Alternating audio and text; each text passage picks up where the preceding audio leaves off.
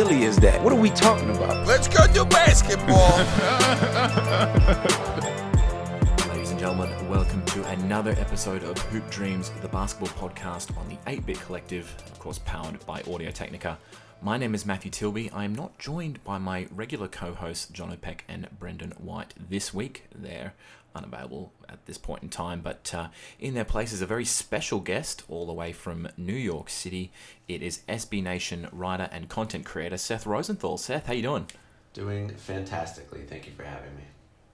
It's so exciting to have the podcast's first special guest on the show. So this has always been something we've wanted to do for quite some time, but we've got you on for a very specific reason, as we will be starting our season preview on this episode, as we'll be taking a look at all of the NBA's divisions, as we start with the Atlantic Division, of course, where you're from in that particular part of the world. But before we do that, I did want to let people know about what you do at SB Nation. Of course, writer and content creator is a pretty vague term, but a lot of the stuff that you've been making, segments and articles, especially series on SB Nation's YouTube. Can you give us a little bit of insight as to what sort of content goes on at SB Nation? At our YouTube page and increasingly at the website itself, we're trying to be sort of a companion to watching sports, and less so in the sense of like, here's what happened last night, here's what's coming tonight, here's analysis of the big trade that just happened, and keeping abreast of news and goings on, and more, here are some names you're going to hear in your life as a sports fan, and here is some information about this person's career. Here are some important moments and events in the past that give you some context for today. The mission statement is sort of to tell stories, to explain things, and to experiment, and to make, whether it's videos or editorial pieces, stuff for people to enjoy that's somewhat evergreen, and that, allows you to be a more knowledgeable, sports fan with better context and better understanding of things. So, it's talking a lot about history. It's talking a lot about stuff that can be somewhat niche, or stuff that just helps you better understand sports. But it's been a lot of fun. It's been a couple of years we've been doing that now, and I'm pretty proud of what we've done. Yeah, I mean, a lot of the stuff that I've been watching you guys do, especially things like Beef History and Rewinder, and especially the new series that you guys have put out called High Score, it's very sort of off-brand or off-kilter. It's sort of looking at things away from the usual side of sport in general. What sort of motivated you to sort of think of things like High Score? Have you always been that sort of person who's really looked at odd sort of stats and statistical anomalies in things like basketball and baseball? Oh, yeah, absolutely. I mean, as just a sports nerd, that is how I spend a stupid amount of my time, is going back through old articles, old stats, old records, and things like that, and just wondering what the stories are there. And to have that be how I spend my time at work is very rewarding. And that is sort of the mission, is whether it's High Score, where it's like, where, we have the opportunity to say, there is a reason, there is a story behind this person having, say, the most turnovers in a game in NBA history, or whether it's a series like Collapse, where we just did an episode about the Knicks, and I tried to make the case that, like, the Knicks didn't just happen, the Knicks being bad. If you've been an NBA fan for just a few years, you might not understand how the Knicks used to be really good when I was a kid, and how when you were a kid, they've been bad. And so, these series, whether it's focusing on a single moment like Rewinder, or focusing on two people's relationship like Beef History, often have some thread that continues through today that, I ideally some light bulbs go off where you're like, oh, wow, this Rewinder about Allen Iverson has Tyronn Lue in it, and that, like, I remember that guy from coaching, the Cavs recently, and things like this that basically any story you tell, especially if it's in the last 20 or 30 years, is going to have some faces, some characters, some rules, some occurrences, just that either echo or actually, you know, still show up in today's sports. And that's the fun part, is kind of, you know, you'll show a Woj article sometimes in a piece that covers something from 20 years ago, and people can kind of put together that the things that are that typify and color sports these days have their origin somewhere else and in something else, and that's part of the job, and something that I take to naturally and have always fascinated over myself, and so it's fun to get to share that.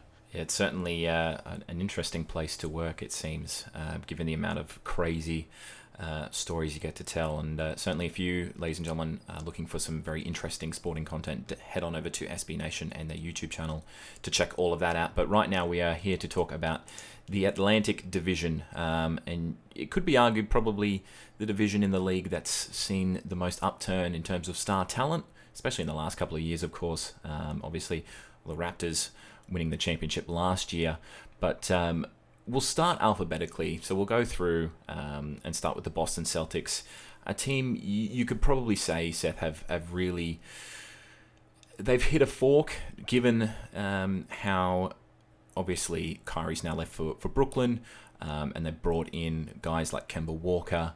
Enes Kanter has come in as well to sort of fill in the role that Al Horford has created, given he's left for the 76ers. But there's an interesting sort of dynamic coming through here as I'm looking through the ins and outs of the team.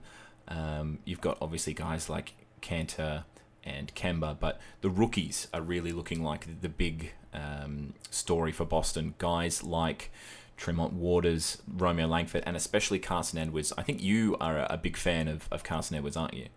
Yeah, I can't say I was terribly familiar with him before this summer, but watching him in Summer League is a great stage to see not so much how a team is going to do or how players are going to work together, but if a guy has moves, if he has some built-in skills, that is a great opportunity in a more NBA-style setting against players that are a little more NBA caliber. You know, if you can get by those guys, if you can find your own shot, if you can create for teammates in that setting, that's usually a pretty good sign. And Edwards just looked so confident. His shots went in, you know, things looked really refined.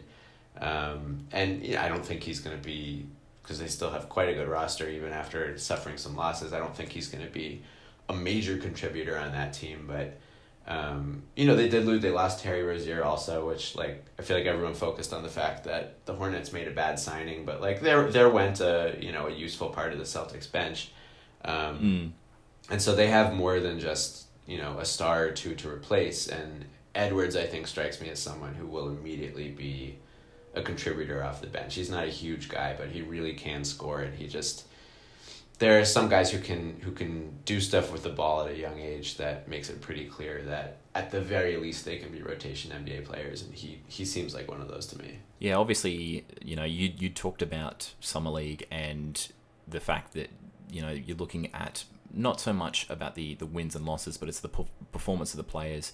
I believe you've actually been, obviously when it was way back and you know, pretty much in gyms in Las Vegas and whatnot, but what sort of things are you looking for when you're sort of looking at these sort of players and sort of grading and sort of scouting these sorts of talents? Because obviously guys coming through in Summer League can obviously be signed to training camps.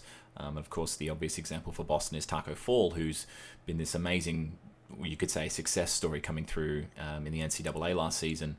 He's been invited to the training camp. But, I mean, if you were looking at a guy like Taco Fall, like, what sort of things do you look for when you're at a sort of Summer League game?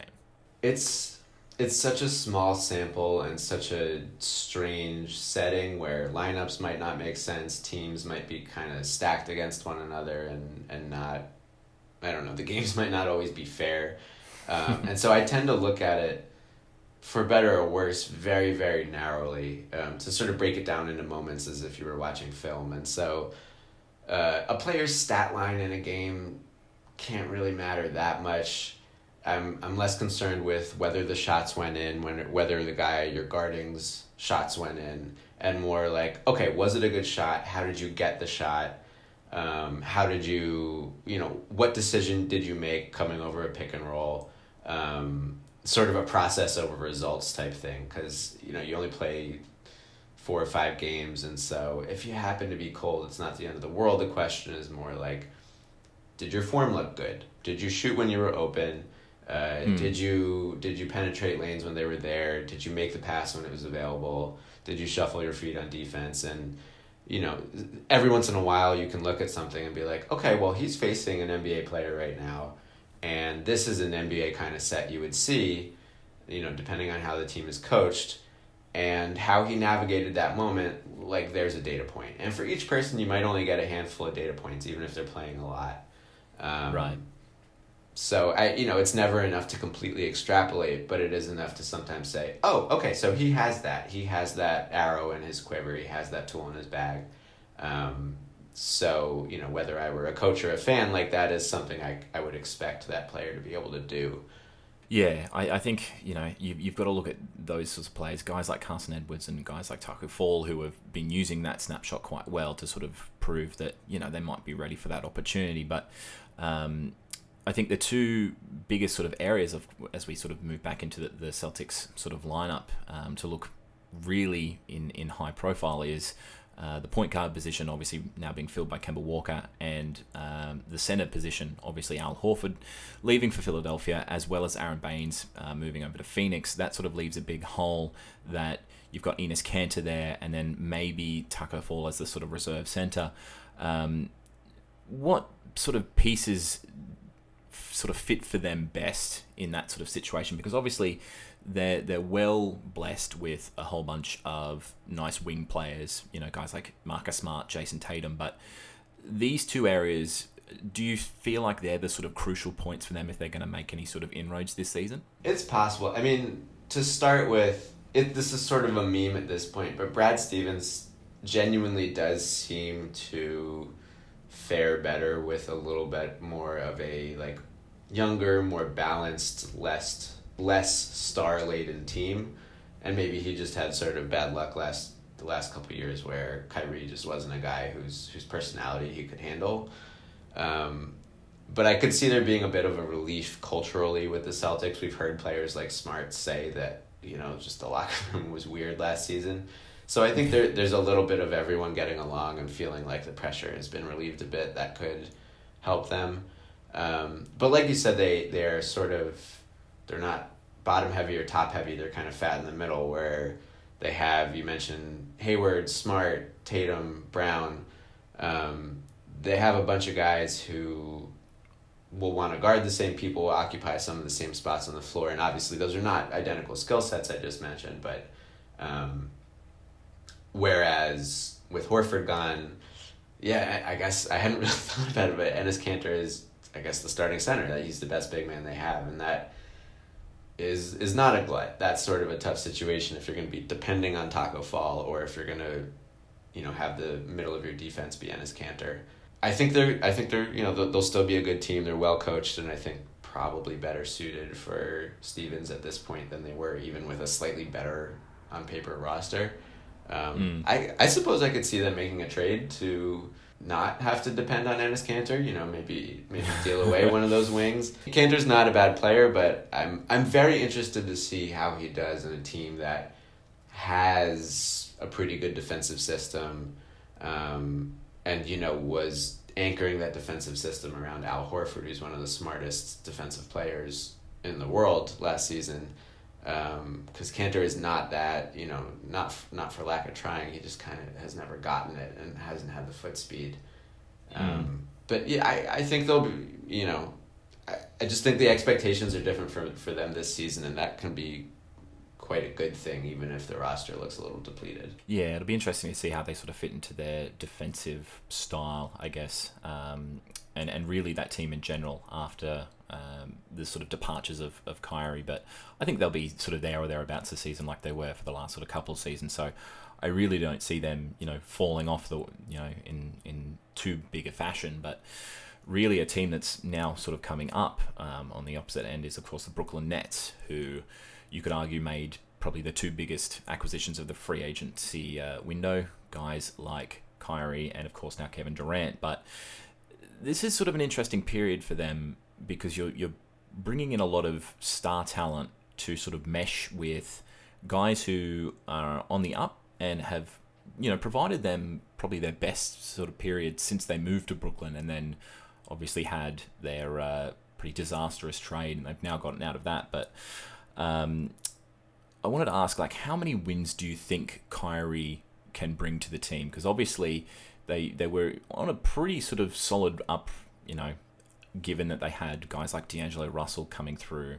Joe Harris was creating a lot of offense, and Jarrett Allen was a monster down in the low post. But this sort of opportunity for them, I should say, to sort of really bring in the star talent, do you think that might disrupt them, or do you feel like it's going to be nothing but a good thing? It feels to me like, first of all, Kyrie is a pretty natural fit. It's not going to take a long time to figure out how he meshes, especially because D'Angelo Russell's gone. So I don't worry about that having much of a, this learning period. And then, unlike some other teams that have added superstar players, the Nets, first of all, have a bunch of guys in place that are already quite good, fit together well, made the playoffs last season, or at least, won 40-something games.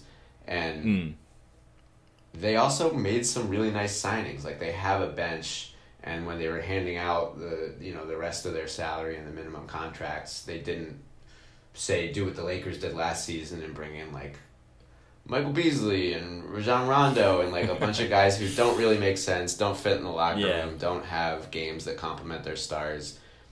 They got Wilson Chandler, Garrett Temple. They got really savvy veterans who are comfortable coming off the bench, who know their roles, who have limited but predictable and fungible games. And I think that's a 50-something win team, even with Durant out this year. I think Karis LeVert, who, him missing a bunch of last season almost threw them off completely. He'll be healthy, and I kind of think he has star potential. I think he could be, with Kyrie and Durant as the obvious top two guys, I think he has a very strong chance, at least within the starting lineup, of being a very good third option, not just he's the only other guy we could afford who's still around.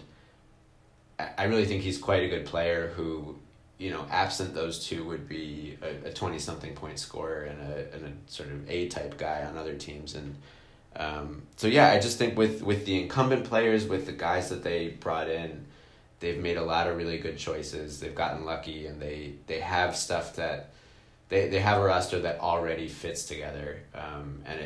It's unlike some other sort of super teams that have been put together, and I think they're in good shape to look really good and make sense from day one. Yeah, I think you pretty much hit the nail on the head, given the guys coming through, even guys like Taurean Prince, who was traded from Atlanta and sort of did away with the large contract for Alan Crabb. I think that's a very sort of wise maneuver there. One of the guys who was part of that team last season, who was on the up, was of course Jarrett Allen, who's come on in leaps and bounds within the last sort of 2 years, you could say. But he's now going to sort of play a competitive role to DeAndre Jordan, who's now come across from the Knicks. How do you see this playing out? Obviously, Jordan probably not at his peak. He's probably on the downturn, but still a very capable defensive pair of hands. And obviously, Jarrett Allen being this sort of bustling young center, there's obviously going to be a time when they may butt heads, or they might have to sort of play off each other. What do you think's going to happen there? There's because obviously one's only going to have to win out. Yeah, that's interesting. I mean, it's not a parallel situation, but DeAndre Jordan went through a couple dozen games of this last season. He was playing behind, sometimes behind, sometimes ahead of Mitchell Robinson, who is somewhat comparable to Jarrett Allen. Obviously, the Knicks weren't a comparable situation, franchise, but I would hope that DeAndre Jordan, if Kenny Atkinson knows what he's doing, is not going to get a ton of favor over Jarrett Allen unless he shows up in great shape and kind of turns his career trajectory around, because he's more like Enes Kanter at this point than I think people realize. He's not the defensive foot mover and rim protector that he used to be, and you can't depend on him as to sort of play goalkeeper the way you used to. Whereas Jarrett Allen is really, he's getting better, and he kind of is like that. He really is a defensive centerpiece who can move his feet and who can, against smaller lineups, keep an offensive team honest. And so, because both of those guys seem like pretty good characters as far as I can tell, and because there are enough minutes to go around, I would expect and hope that even though Jordan was kind of a big signing and he was part of the Durant and Kyrie package for whatever reason, that Allen still, whether or not he's the starter, is the guy who the Nets depend on more, because reputation aside, I think it's not controversial to say he's a far better player at this point. And will complement his teammates much better. But as with any team with stars, as with any team with a mix of veterans and youth, as with any team that has a lot of good players who all need minutes, there are some potential hurdles, and you have to be careful and political about things. But given the two people involved, and I think the choices should be relatively easy, and it shouldn't be that complicated unless Kenny Atkinson just really wants to ride DeAndre Jordan and buries Jarrett Allen. That would be kind of a bad look. But I'm interested to see how that goes. Yeah, that would certainly be a shame, given how talented he has been and the form he's been showing as well, especially over the last season. But we might as well move on to the other team that you had mentioned, of course, your boyhood team, the New York Knicks. It's probably easy to say that it was a tough year last season. That's probably putting it lightly. You guys obviously missed out on the number one pick, which turned out to be Zion. You missed out on KD and Kyrie, but the one thing has been sort of standing out is obviously the number 3 pick that you guys got, which turned out to be RJ Barrett. It's been sort of talked here and there about whether he's sort of the total package yet, and I think you've even said at certain points that you still think he's probably not the ready-made player yet. I think you describe him as a raw talent, which is probably the best way of putting it. But what do you think is going to be sort of a successful season for the Knicks? Obviously, having to work Barrett into a rotation with a lot of guys who have been around the block. Guys like Taj Gibson, Marcus Morris, my colleague Jono's favorite Chicago player, Bobby Portis, and even guys like Julius Randle, of course. But this is going to be a year of, obviously it's a rebuilding sort of session, but if anything's going to happen, how important do you think Barrett's going to be to that sort of predicament? I don't expect much to happen in terms of them, making a run or winning a bunch of games. So if, a thing happening to me would be, these guys kind of work well together. They rank somewhat high in offense or defense. You can kind of tell what they're trying to do. I think the big thing last season was the Knicks went out and made a bunch of little signings, and they ended up handing David Fizdale a roster with, sort of like I was saying with the Nets, a dozen guys, 10 or 11 guys at each night who felt like they deserved minutes. And that's tough. It's tough to rotate a team of really young guys who need to develop, somewhat older guys who are, trying to cash in on a second chance and earn some contract they just signed with, then actual veterans. And this seems like a trumped up version of that. The Knicks signed like 4, 5, 6 veterans who are now making real money, and like 3 of them play the same position. And so, good luck, David Fizdale, trying to make that work. And not only keep everyone happy and keep everyone's mouths fed, but do something that I think the Knicks, everyone would agree, failed to do last season, which was develop an identity. They were bad at offense. They were bad at defense. At no point was it clear what they were really aiming to do on either end. Even to not to keep pitting the Knicks against the Nets because I'm jealous, but like even when the Nets were a bad team a couple years ago and just depending on young guys and had some bad contracts sitting around, Atkinson was pushing them to develop a style. They were shooting a lot of threes. They weren't a good defensive team, but they had their patterns, and the Knicks were all over the place. Fizdale changed his lineups constantly, and they just didn't really have a style. And so that's where I think Barrett comes in. I'm not, like you said, I think he's, despite coming from Duke, despite being the son of an NBA player, and having this, I think, unearned and sort of unfair to him reputation of being a ready-made player, he's pretty raw. He can only dribble with his left hand. He shoots a lot, but the shots have never gone in and don't look particularly good. He has to build an NBA game really from scratch. He has physical skills. He's very strong. He's a big guy.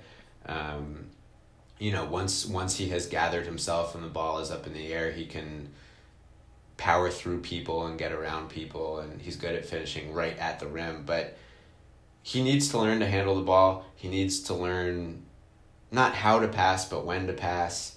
He needs to develop a right hand. He needs a consistent jumper. And as the Knicks develop a style, he's going to have the opportunity. I assume he's going to start from day one. He's going to have the opportunity to dictate some of that. They'll sort of grow together, as he realizes what things he can do at an NBA level, which I hope are some things at this point. I'm not certain of that.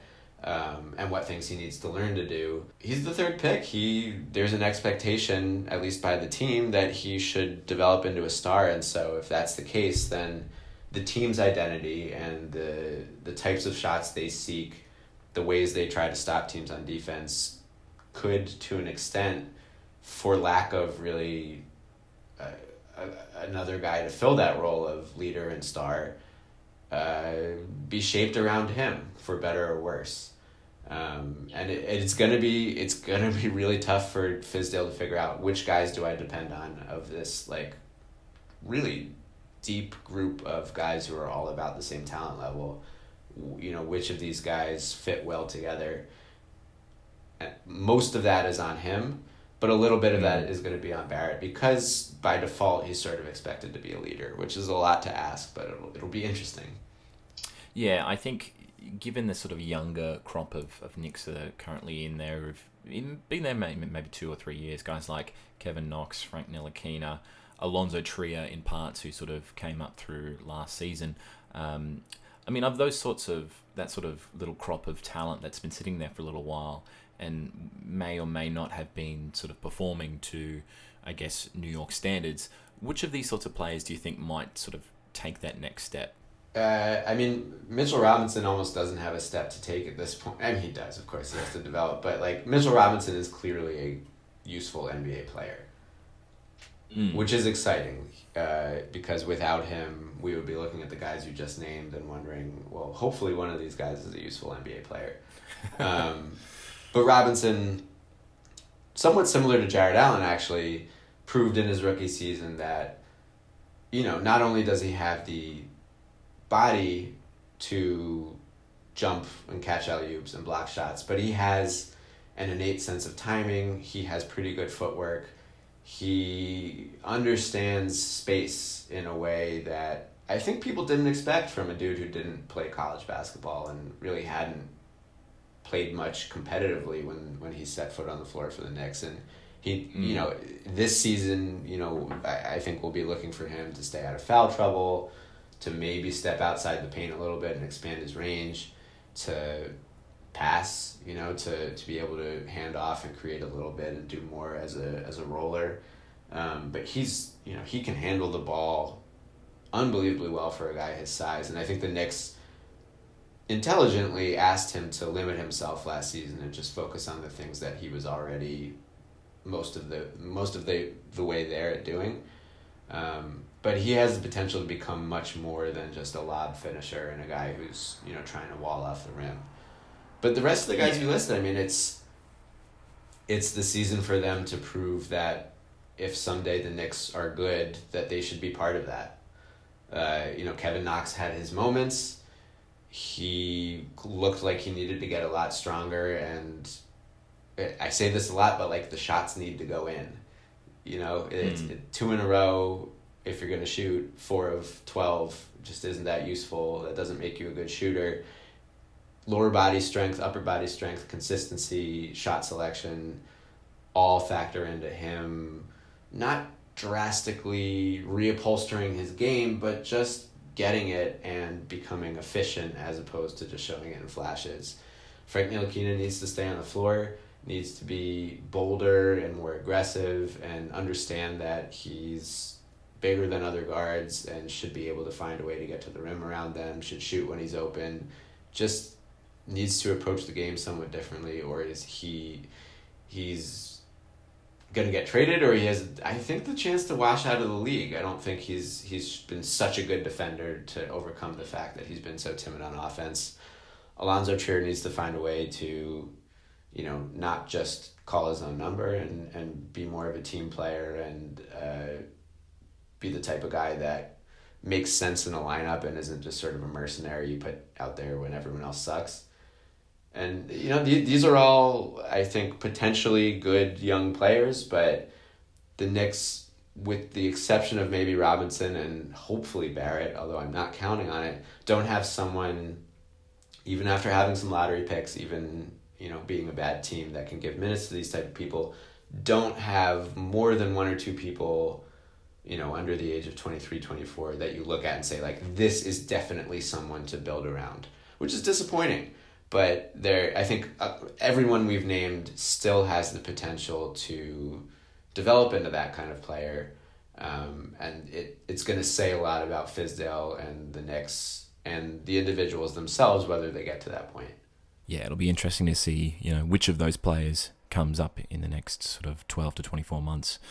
There's certainly a few pieces there that could easily make the jump. But hopefully for your sake, Seth, and for the rest of the league, the Knicks can provide something a little more promising this year, as of course we now move on to the Philadelphia 76ers. The team, it could be argued, is probably going to make that next step following the changes that have happened to the Toronto Raptors, which we'll discuss in a little bit. But really, they've only lost a couple of major pieces, guys like JJ Redick and Jimmy Butler, who have, really been those sort of key shot takers and sort of productive point scorers, it could be said. But really the big one that they've got back, of course, apart from Josh Richardson, who could really well be an important replacement for Jimmy Butler, is Al Horford, who's come over from the Celtics. And really that's going to be the interesting part. And that's something that Jono wanted to ask about as well, and get your thoughts on, was how you think Horford's going to fit in with Embiid. Because obviously this is Embiid's team, probably along with Ben Simmons, but how do you think he's going to fit in? Obviously they can't play them both at the same time. You've obviously got Tobias Harris in power forward. So do you think that they might sort of use Horford as a bench player, as a role player? And do you think that they might be able to make that sort of work? Yeah, no, that I hope Brett Brown sees that as a project, because I think the 2019 pace and space, everyone's trying to be the 2015 Warriors orthodoxy would tell you, well, obviously Tobias Harris is the power forward. Joel Embiid and Al Horford is too many centers. You can only play one at a time because spacing matters most, and this and that. And I could see that being the default, and the Sixers could be really good if they follow that orthodoxy, and might find that they have a glut and want to make a trade, whatever it might be. I would love to see the Sixers. I would love to see Brett Brown look at his roster and the lineups available to him, and experiment and really turn the tide. And I think I used the phrase on Twitter, like, make 2-pointers cool again. I think that, yes, Horford and Embiid are both big guys who fill some of the same space on the floor, but I think that they don't overlap so much, and they have the skills necessary that I think you could play them together. I think you can play them together with Simmons. I think you could play them, you know, a lineup that's big and not full of shooting of Simmons, Josh Richardson, Harris, Horford, and Embiid. You just kind of need to not reinvent, but like go back to somewhat old ways of basketball and innovate within that framework, and don't try to be the Warriors. And I think it would be so cool if Brett Brown tries to build a system that on one hand is getting out and really attacking in transition. Embiid and Horford obviously aren't going to run the floor with you, but they can grab rebounds and serve as great outlet passers and sort of quarterbacks for a fast break offense. And between Simmons, Richardson, and Harris, I think that's a really dangerous full court attack that off of a miss and an outlet pass can put up pretty elite transition numbers, and even off of makes could, just by the virtue of Simmons and Richardson alone, really kill people in transition. But then even in the half court, yeah, they don't have Redick anymore. They don't have shooting in a way that teams, I think, really freak out about these days, because again, everyone's trying to be the Warriors, everyone's trying to be the Rockets. But what if, you know, they are the first team, because the big men can pass, where a two big man high-low system actually works, where an offense can be built around handoffs and around actual efficiency in mid-range shooting and around, you know, drawing a lot of fouls and getting to the rim and not depending on this idea of spacing and gravity, or at least not in the traditional sense. I love an opportunity to experiment and to really change the way basketball is played, and a bunch of teams did that recently in making, you know, three-pointers the main thing they leaned on, and using the prospect of stretching the court out 25, 26, 27 feet to create opportunities down low. That isn't the only way to play basketball, even if it feels like it in the last couple of years. And the Sixers have not just different players, but different and really good and really intelligent players. And I think particularly because those giant players, Simmons, Embiid, and Horford, are such good passers, you can build a team that is super efficient on offense despite its lack of spacing. And even on defense, you know, those guys can move their feet. That's a little bit tougher of a sell because other teams are going to be small in shooting. But I would love the Sixers to play big, two-point oriented, bullyish basketball that's dependent on a lot of passing, a lot of handoffs, a lot of tight space. And it might not look great, and it might not look anything like we've seen before, and it might not work immediately, but I think there's an opportunity there. And I would be disappointed if they are, you know, they don't play to their strengths and just try to emulate other teams by diminishing some of the immense talent that they have. Yeah, I think it's an interesting period for the Sixers with the sort of styles that you were sort of talking about, especially the one that's really coming up in the Australian media is, of course, Ben Simmons, who signed that big contract quite recently. He's been pretty vocal about going into the gym all buff and shirtless, you know, and the talk of him making his 3-point shots over the summer break has been the big talk for him.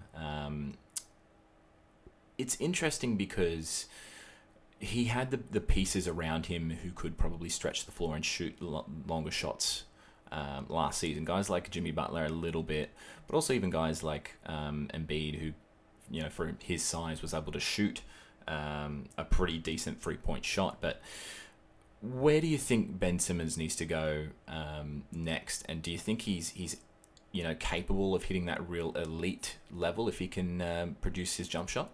For sure, if he is going to start hitting even 18-footers, let alone threes, he would be basically an unstoppable player.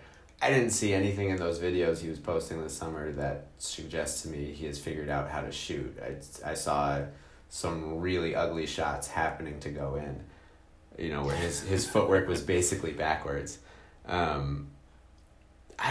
That doesn't bother me. Like I said, I think the Sixers have an opportunity to do something completely different, and I'm I'm kind of over the fact that he can't shoot. If he learns to do that someday, that's great. Especially shooting free throws, you got to do that. Yeah. And so it's not something to stop working on, but he is so good at so many other things that just build around that. Work with that. Get him in transition, give him opportunities to pass and get to the rim and cut. Use him off the ball. It just doesn't bother me that much. And like I said, I think the league is at a point where the concept of a player not shooting because shooting is so popular and so successful is seen as this big problem, but it doesn't have to be that way. There are plenty of great players that have deficiencies, and I think he can be one of those, and shooting is allowed to be a deficiency. You just need to play a certain way. And one way to do that is to surround him with shooters. Another way to do that is to become so efficient at making twos that you're not as worried about threes.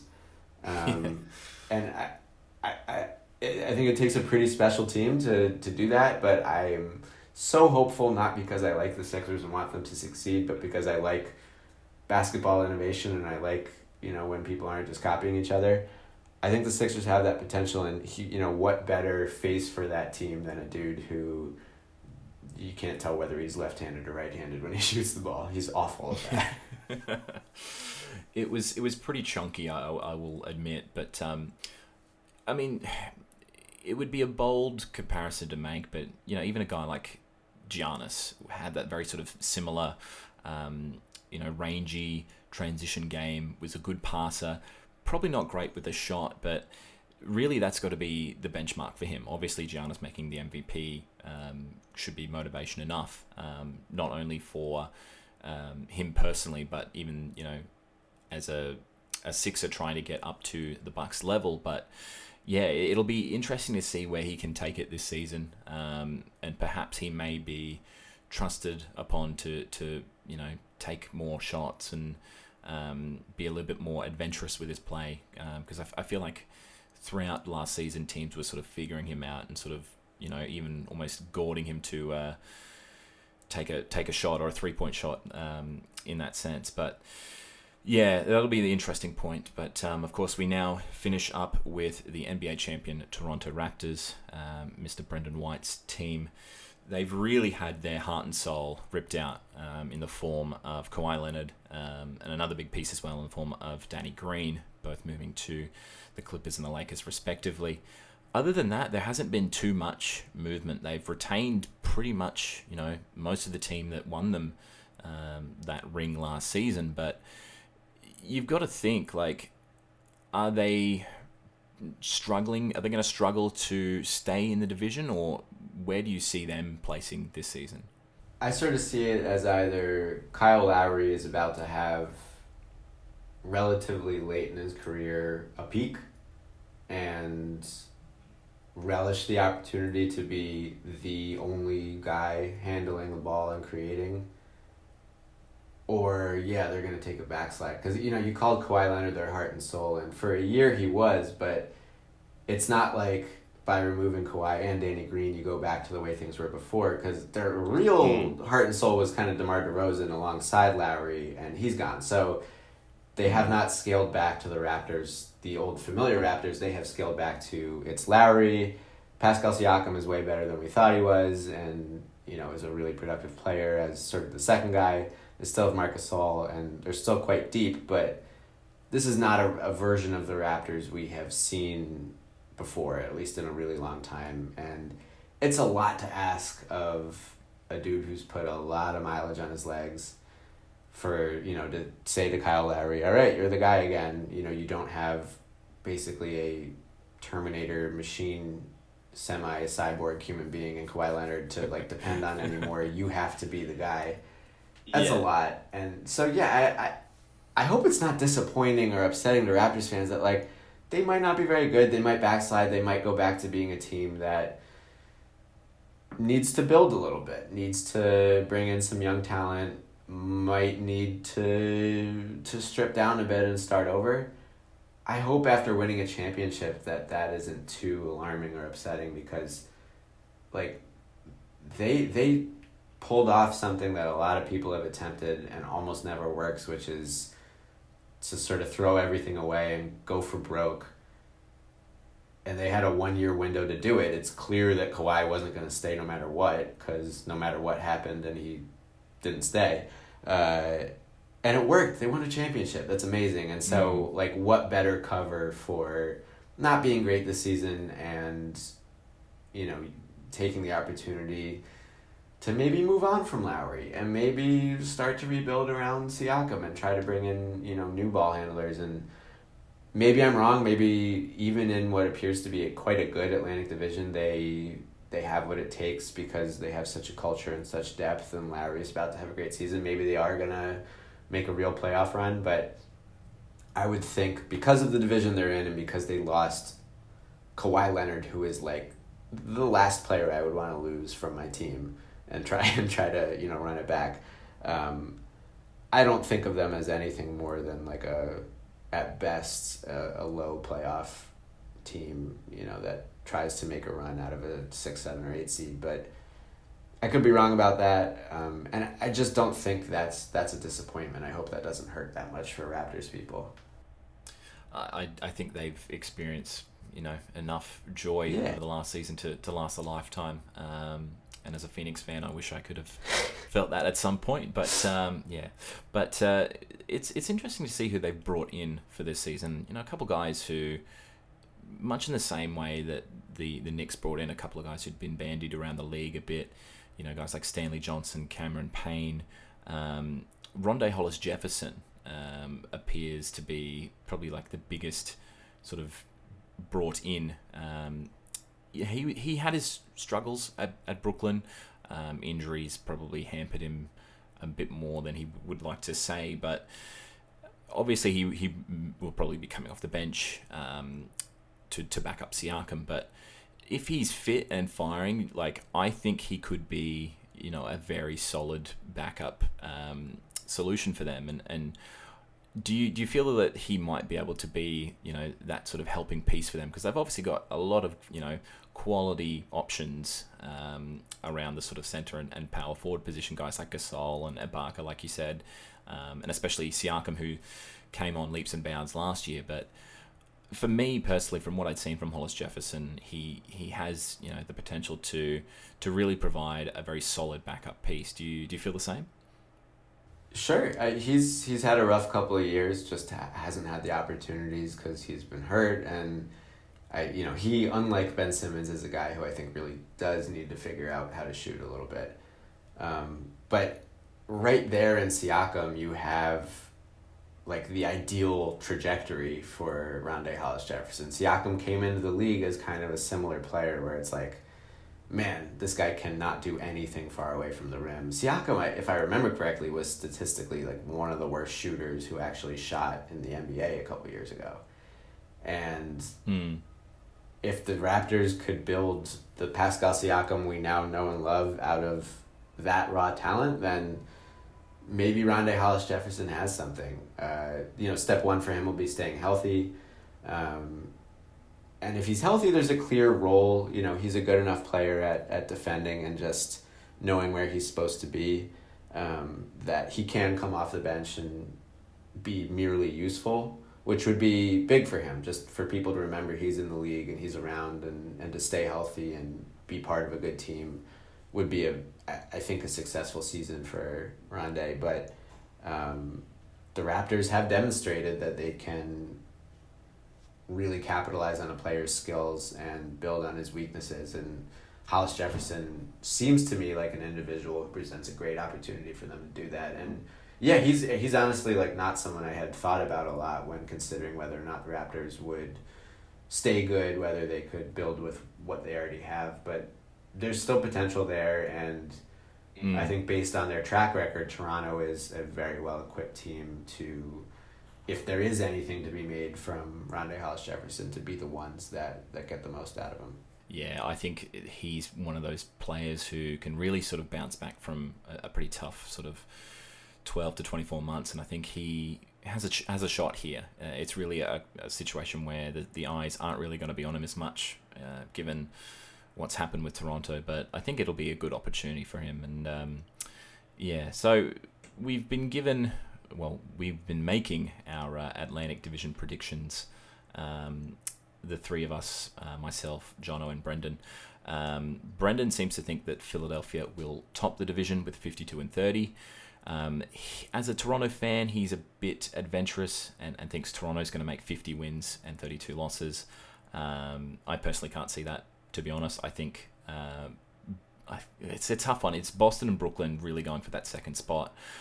But yeah, I've heard that Jono thinks that Brooklyn's going to finish above Toronto. I think there's a bet involved with that, so we might be finding out about that in the next couple of episodes. But do you seem to have any sort of predictions for the general, like the division at large? Well, the easy one is the Knicks at the bottom. I think that's. I think some Knicks fans would tell you otherwise, but I think they are the one team that is clearly not going to have a winning record. I don't feel that's particularly controversial, though Knicks fans are more sanguine than I am.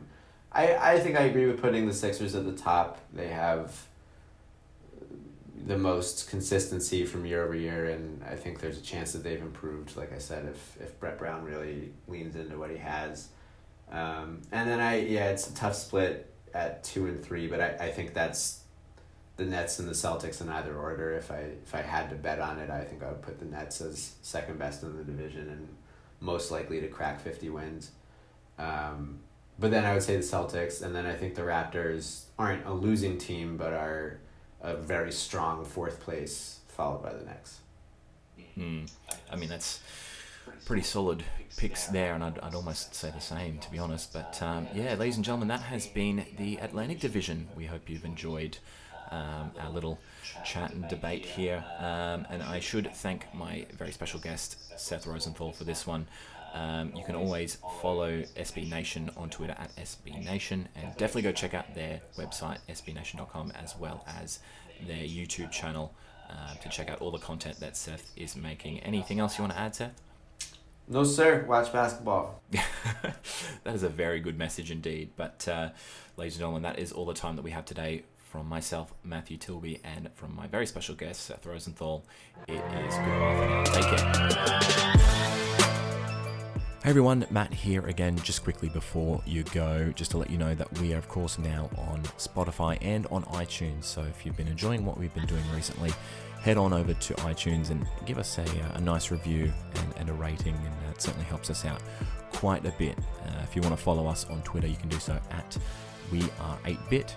You can follow me on Twitter at It'sTilby, Jono at Jono himself, and Mr. Brendan White at Brendan8Bit. But we will see you very soon. Take care.